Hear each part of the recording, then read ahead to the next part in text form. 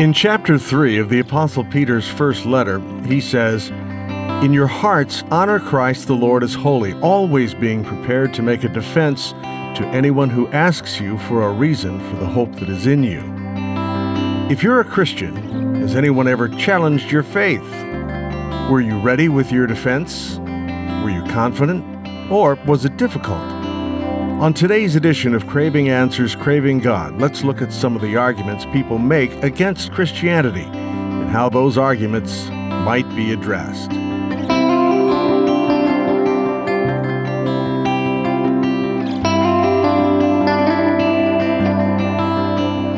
I'm Chuck Rathert with Aaron Miller. Aaron is the pastor of St. James Lutheran Church in Glen Carbon, Illinois. Aaron, how often does it happen to you personally where you find yourself in a situation where you have to defend your Christian faith? It depends on what you mean by the word defend. I don't usually feel I have lots of conversations about my faith with a lot of different people. Part of that Is that because you're a pastor? Part of that is because I'm a pastor, and so the topic kind of comes up when I talk to people. Part of it is because I'm a teacher and I teach religion, and those conversations come up as well. I have a hard time remembering times when I've had to defend, when I've been on the defensive. Most of them are just sort of organic conversations. First of all, I don't ever just talk to a stranger and just sort of out of the blue say, "Hey, let me tell you about Christianity." The conversations I've had almost always, at least in retrospect, feel organic. Some of that's because I'm a pastor, I'm a teacher, and so people will have questions. But I can't remember too many times when I've felt defensive, like somebody's really upset with me or attacking me. Those conversations, it seems to me, from my experience, this isn't and this is small sample size warning here. Those sorts of conversations happen more on social media than in real life. In real life, people tend to be respectful. In fact, I'll tell people, if I teach a class, a history of religions class at a local community college, I'll have people in the class, some people in there who are devout religious people, and then I'll have some people who are agnostics. I found in my experience that it's usually the more agnostic people who are nicer and more willing to engage in conversation. I don't know why that is. Again, small sample size, but I don't usually have to defend Christianity too much. So I'm thinking that it doesn't happen, you tell me if I'm right or wrong, it doesn't happen where somebody comes up and says to you something like, I'm going to exaggerate for effect here a little bit, "Hey, you're a pastor, you should know the Bible well. I think that Bible is baloney. Yeah. I think you're a fool for believing it." Yeah. What do you say? That doesn't happen. No. But does it happen where maybe you're on the golf course or you're having lunch with somebody and, you're a pastor? "Yeah, I'm a pastor at St. James Lutheran Church."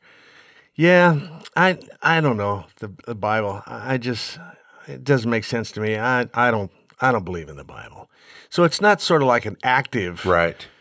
Challenge. It's sort of a challenge in passing, which, if I were in that position, could probably be deflected and I could just move on past it. Or you can, at that moment, choose to engage. Does that happen to you? Yeah, that's the way most of the conversations are about, kind of around a specific topic. And somebody will say, "Well, the Bible says this or that." And I'll say, "Oh, well, actually, yeah, there's some, I study the Bible quite a bit and read a lot of scholars who talk about the Bible. And you'd be surprised that, you said it says X. Most people agree that it says Y instead, or most people agree that Z is how the Bible came to be." And people say, "Oh, that's interesting."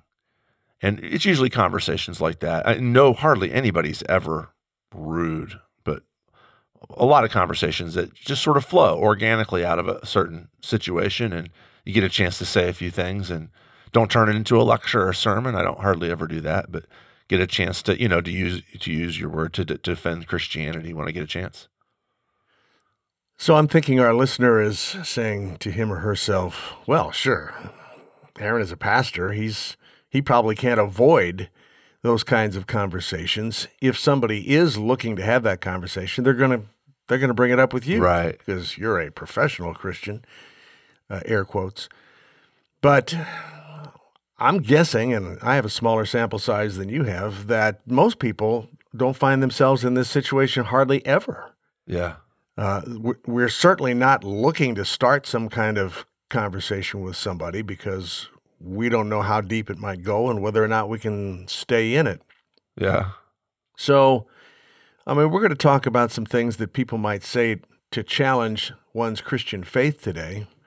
And I'm wondering how many people do you think out of 10 are going to go, oh, yeah, I got to hear this because last time I got in one of those situations, I didn't do so well, or I handled it this way. It's just so rare that I'm not sure that it's relevant. What do you think? Well, maybe I'm not. What we should go after today is the rarity of it. Like, let's make it not rare. I mean, part of the on the Christian side, part of the problem is that a lot of Christians think, oh, that's pastors should talk about that stuff. Pastors, you want me to start arguments? Is that what you're telling me? Well, I don't ever start arguments. I hope I don't, at least. But a lot of Christians are like, well, pastors, that's what they do, And I think that Christians should talk about what they believe too. And I'd say the same thing to our agnostic listeners, that I would encourage you to probe, to ask questions, to ask challenging questions, like to say, hey, I doubt that what you're saying is true. And as nice as everybody should be as nice as possible, right? But to not be like, well, it's religion, let's keep it quiet. We don't talk about that in public. I think let's get it all out there in the marketplace of ideas, and agnostics aren't going to have all the answers to the questions, and Christians aren't going to have all the answers to the agnostic questions, and that shouldn't be. I personally don't have. I've practiced this. I've learned to be able to say, I don't know the answer to that. Let me think about it or check it out, and I'll get back to you. There's nothing wrong with that. There's nothing scary about saying, oh, I don't know. That's a good point. I don't know what I think about that. Let me think about it, and I'll get back with you. You're a pastor, and you don't have all the answers? You're being sarcastic, I hope. I don't have hardly any answers. Yeah? Yeah. Okay. Well, let's say that you've encountered someone and you've gotten into a religious conversation, however that happens. And your conversational partner says, look, we can't trust the Bible. Bible texts are Hebrew and Greek. They're translations of translations. After 2,000 years of copying and recopying the text, they can't be trustworthy. How do you respond? Yeah, that's one of the most familiar things I hear from people is the whole, the telephone game theory of how the Bible came to be. Is that so you can go to Books A Million or Barnes and Noble or jump on Amazon and buy an English Bible, and well, okay, so it's in English, yeah, but it was translated from something that was translated from something that was and surely after hundreds and hundreds of translations going back to the beginning, I mean, surely that it can't possibly, it's got to have been corrupted at some point along the line. And that's just a complete misunderstanding of how ancient text, not just the Bible, but all ancient texts get translated.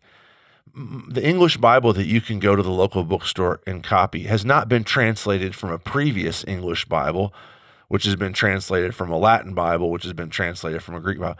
The translators of all the translations that we have now have searched out and found the oldest possible Greek and Hebrew manuscripts and translate it straight from there. It's just a one-to-one shot from the oldest manuscripts we have to the English Bibles. Nobody would dare publish an English Bible that's been, an updated version of, so a lot of people are familiar with kind of the old King James version of the Bible with all the these and thous. None of our current English translations are just updated versions of that, where somebody looked at the these and thous Bible and said, I'll just switch these words to more modern language. All of our, whether it's the New International Version or the English Standard Version or any of these, New American Standard Bible or New Revised Standard Version, they all go back to the oldest Greek and Hebrew manuscripts possible. And so that's just not how it works. And same thing, if you read, Herodotus's Histories or a copy of Suetonius's Lives of the Caesars, or if you read the Pali Canon, the ancient documents from Buddhism, they're all of those translators and editors are looking for the absolute oldest text. The telephone game, it just doesn't happen. That's what kind is of the telephone game? Well, the telephone game where you sit around in a circle with a bunch of people. grown-ups don't do this, I don't think, but as a kind of a popular game when I was a kid. This is back before video games, when we just basically had to, come up with things like telephone balls games. of string, to play with. So you sit around in a circle, and one person will turn to the person next to them and whisper a phrase. And then that person will whisper it to the next person. And that person will whisper to the next person. And by the time it gets all the way around the circle, the last person will say the phrase out loud. And then the first person will say the phrase that they originally said, and everybody will laugh because they will inevitably be completely different. And the telephone game theory of scripture translation is that, you have the original Bible, and then that got translated, and then that got translated, and that got translated like a junior high kid whispering it from one ear to the next. And so what we have today can't be anywhere. It would be laughably different than what the original Bible said. And so it can't be true. And this has gotten kicked around on, 60 Minutes and even some, even some college classes that I've heard of. This sort of thing will be said. And it's just completely a myth. It's not the way scholars do their work. Correct me if I'm wrong. I think I've heard you say on occasion, not very often, but once in a while, as you're dealing with a text in a sermon, say something like, well, I know the New International Version says this, but I prefer the English Standard Version translation of this. So right there, we've admitted that we have two English translations, and one of them is, at least in your opinion, superior to the other. Yeah. Aren't we already right there on our way to variety and difficulty? Anytime you translate anything, there's going to be variety. And just depends on, translators always make decisions. This is the way languages work. If you watch, if you watch a Japanese film and you got if you don't speak Japanese and you rely on the English subtitles. Godzilla. Yeah. Right. Yeah. The English subtitles will never match up word for word with the Japanese. This is hard for Americans to get because most of us only know one language. That's not the way languages work. You just can't match it up word for word. Syntax is different. For instance, German famously likes to put its verbs at the end of sentences. You just can't do that in English. It doesn't make any sense. So if you translate from German to English, you've got to take the verb from the end of the German sentence and put it up near the front of the English sentence because that's the way English speakers work. Well, now you've just made a decision and you've just tinkered with some stuff. And does that mean that, you just can't know what any sentence in German means? No, of course not. Of course not. What it does mean, though, is that some translations of German are better than others. And so if you know German and you know English, you can look at the translation and you can say, I kind of like this one a little bit better, even while acknowledging that both translations give you the meaning of the sentence. So take two Bible translations. This is a little bit in the weeds here, but the NIV, the New International Version, it's very readable. It's easy to read. The English Standard Version is not as easy to read, but it's more literal. And so the translators of the English Standard Version have done as best as possible, it's not completely possible, a literal translation. Is more literal more accurate? Not necessarily, because more literal might not get at the absolute sense of it. So I can literally translate a bunch of German sentences into English by leaving the verb at the end of the sentence. Is that more accurate? There's a lot of factors there. There's word meaning, of course, is one of them. Syntax is one of them. Connotation and denotation is one of these fancy words for words have dictionary meanings, but they also have flavors too. And so I was not prepared for this conversation, so I don't have any kind of examples in my head. Let me try and think of one real quick. So the word, this will take our listeners who are over the age of 40 back a few years. I remember, maybe you remember too, Chuck, in the late 1980s, early 1990s, when the Detroit Pistons became known as the Bad Boys. And for a lot of people, like for my mom, for instance, she would have been, why would they call them the Bad Boys?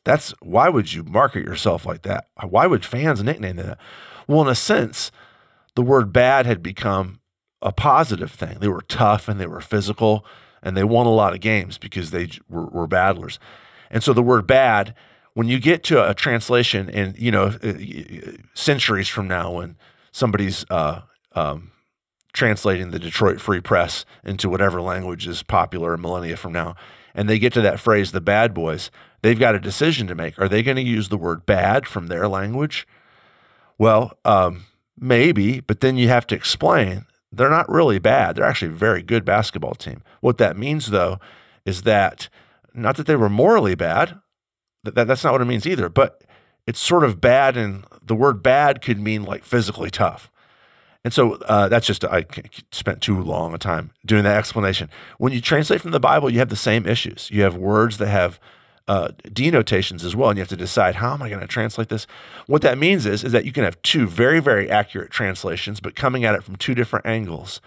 And so as a pastor, as a scholar, you kind of look at both translations and you ask yourself the question, which one emphasizes the thing that I think is super important in this text? And you're making those decisions all the time. It's a normal part of translation.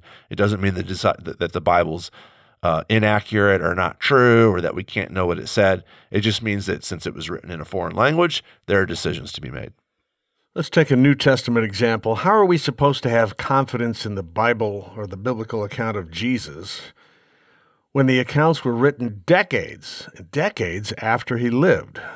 Surely, I'm being your opponent here, surely after the passing of time, the stories become more legend than fact.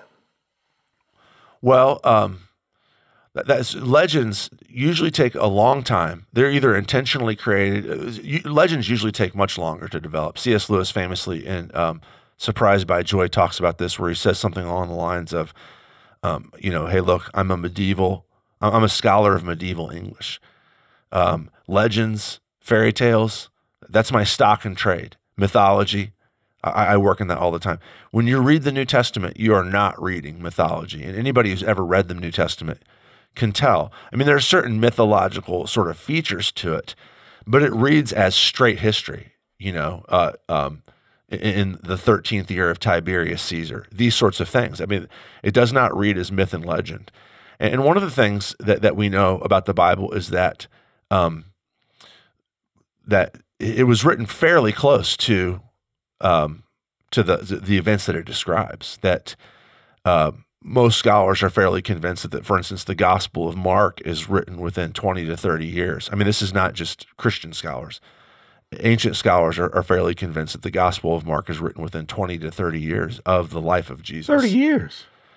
Yeah, that's actually, so when you write that down, so like, right now it feels like, oh, wow, that's a long time in our conversation. But if you write something down 30 years after it happened, the chances of it being falsified, the chances of it being legendary mythology are really slim. And I'll give you an example. 30 years ago, what's happening 30 years ago?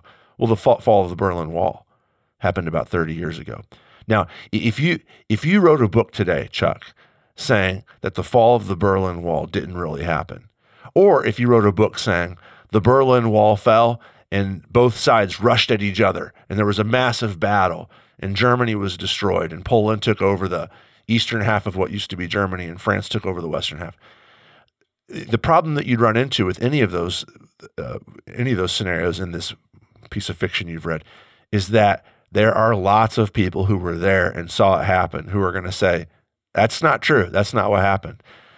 It takes longer for a legend to develop. If you want to start a legend about how the fall of the Berlin Wall didn't happen, you're probably going to have to wait a century before everybody's died out who was there. And you just don't have that case with the New Testament. They were written too close to the time to the events for them to have turned into legend. And I'm not saying this as a Christian. I actually am a Christian.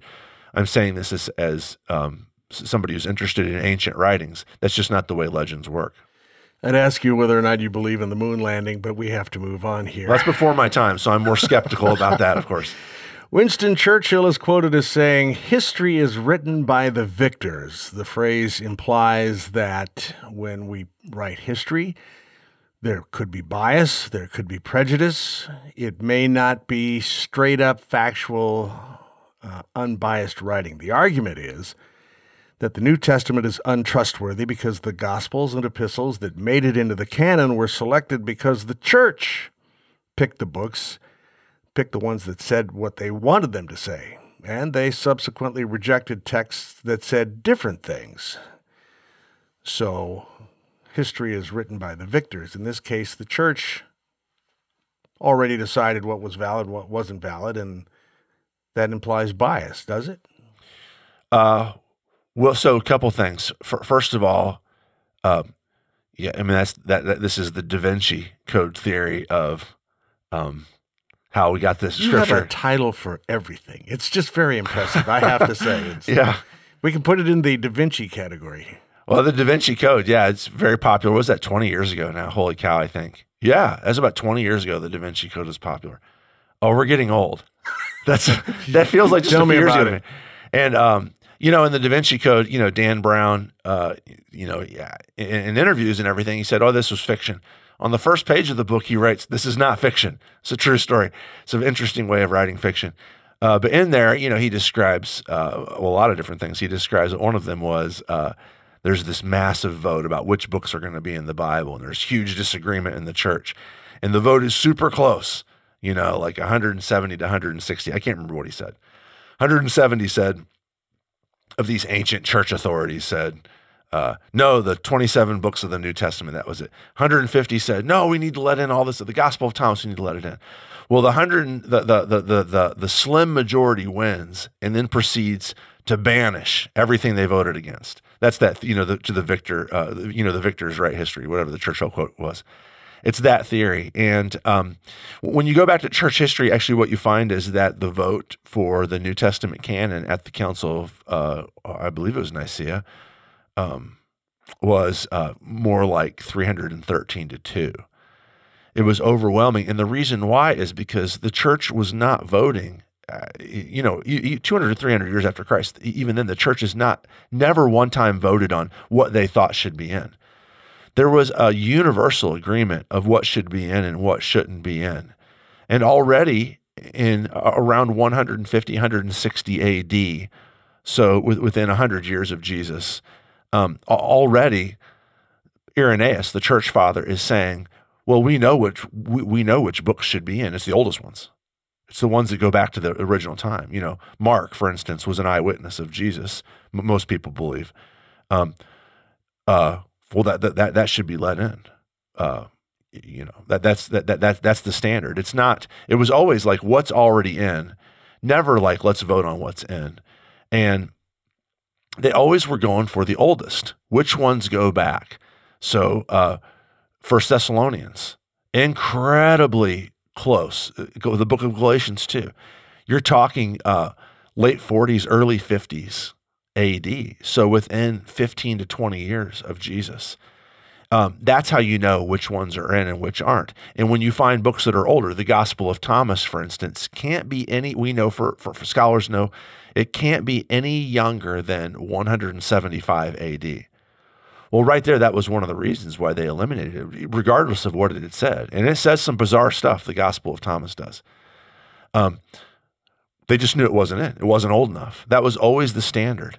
And, so people will say, well, how do you know those? How do you know it's so old?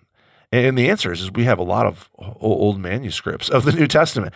In fact, let me just do a little discursus here. We have more old manuscripts of the New Testament than any other ancient document. And I pulled up some stats here real quick to share on here. I do not have these off the top of my head. We have of Aristotle's works. Aristotle lived, several centuries before Jesus.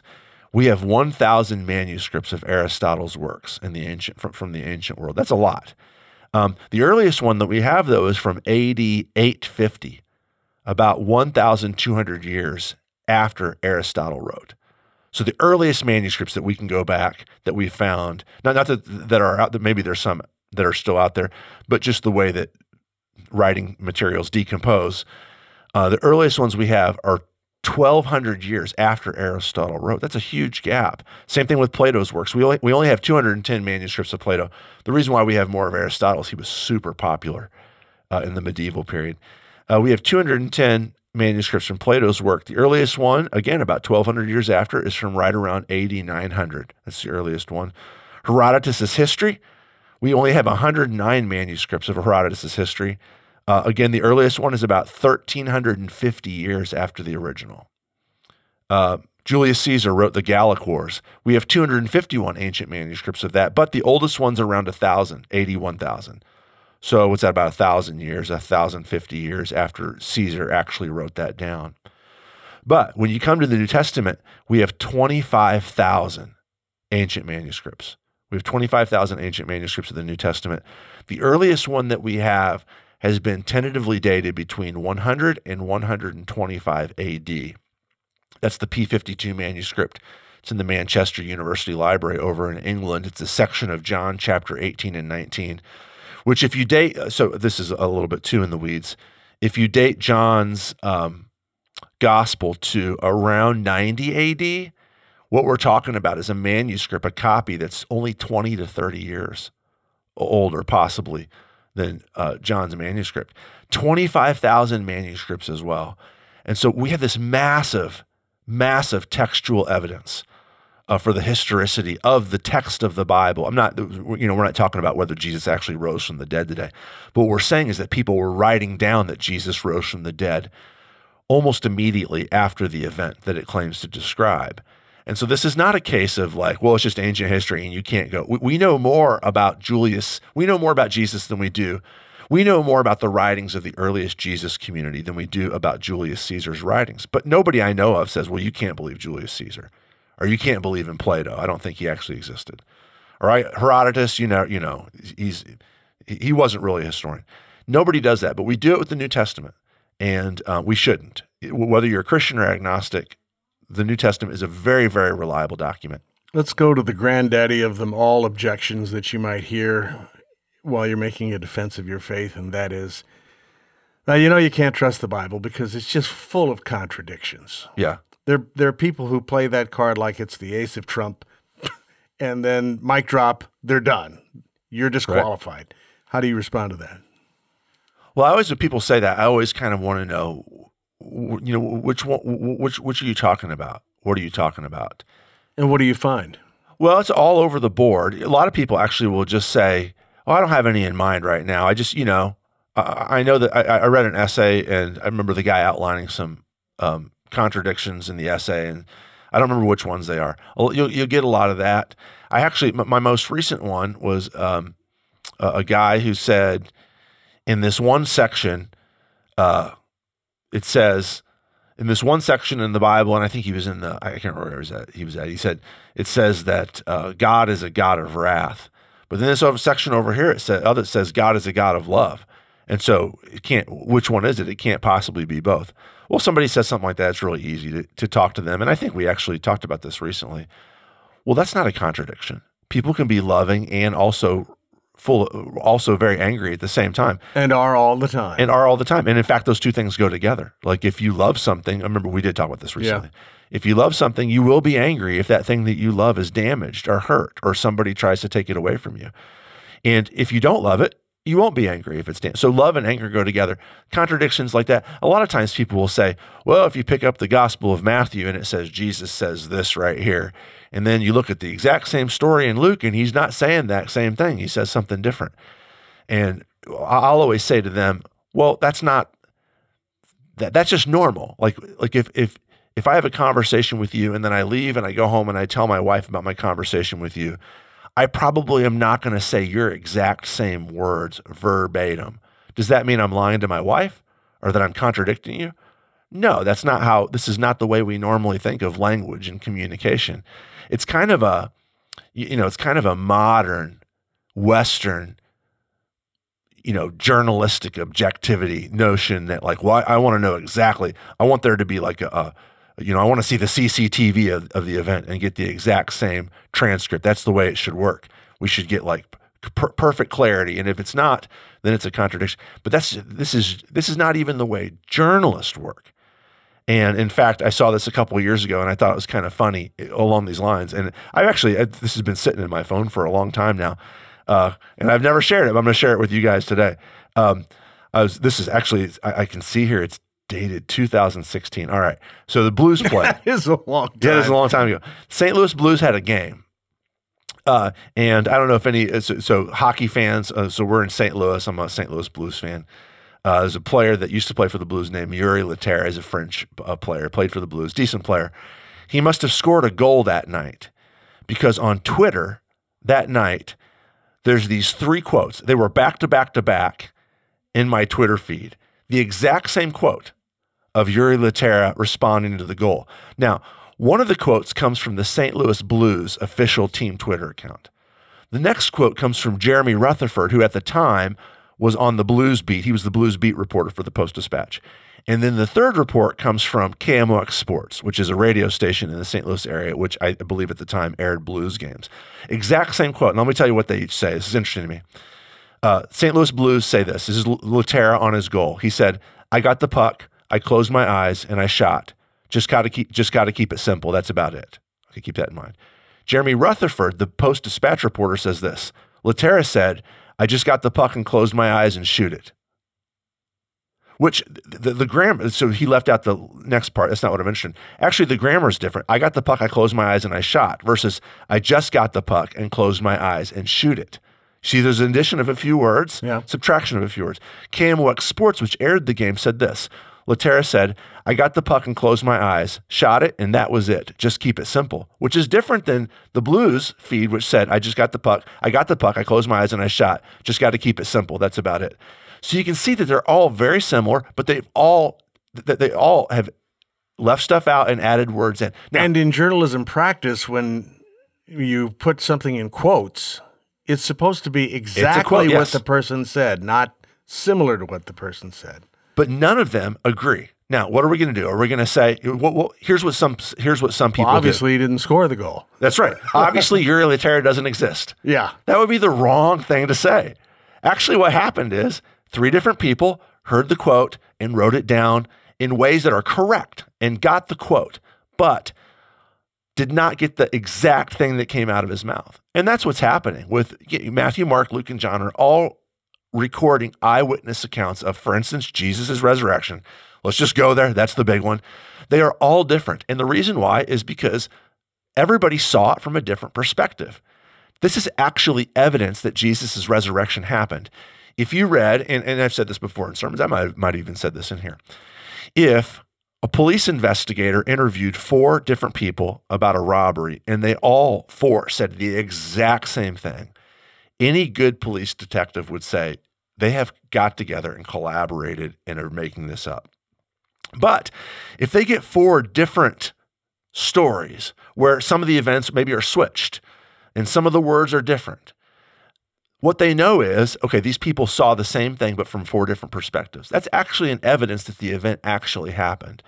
And so when people say to me, oh, there's contradictions in the Christian Gospels, a lot of times I'll think, and actually what you see as contradictions is just 4 different perspectives on the same event and remembering 4 different sets of words, but in essence, the same message.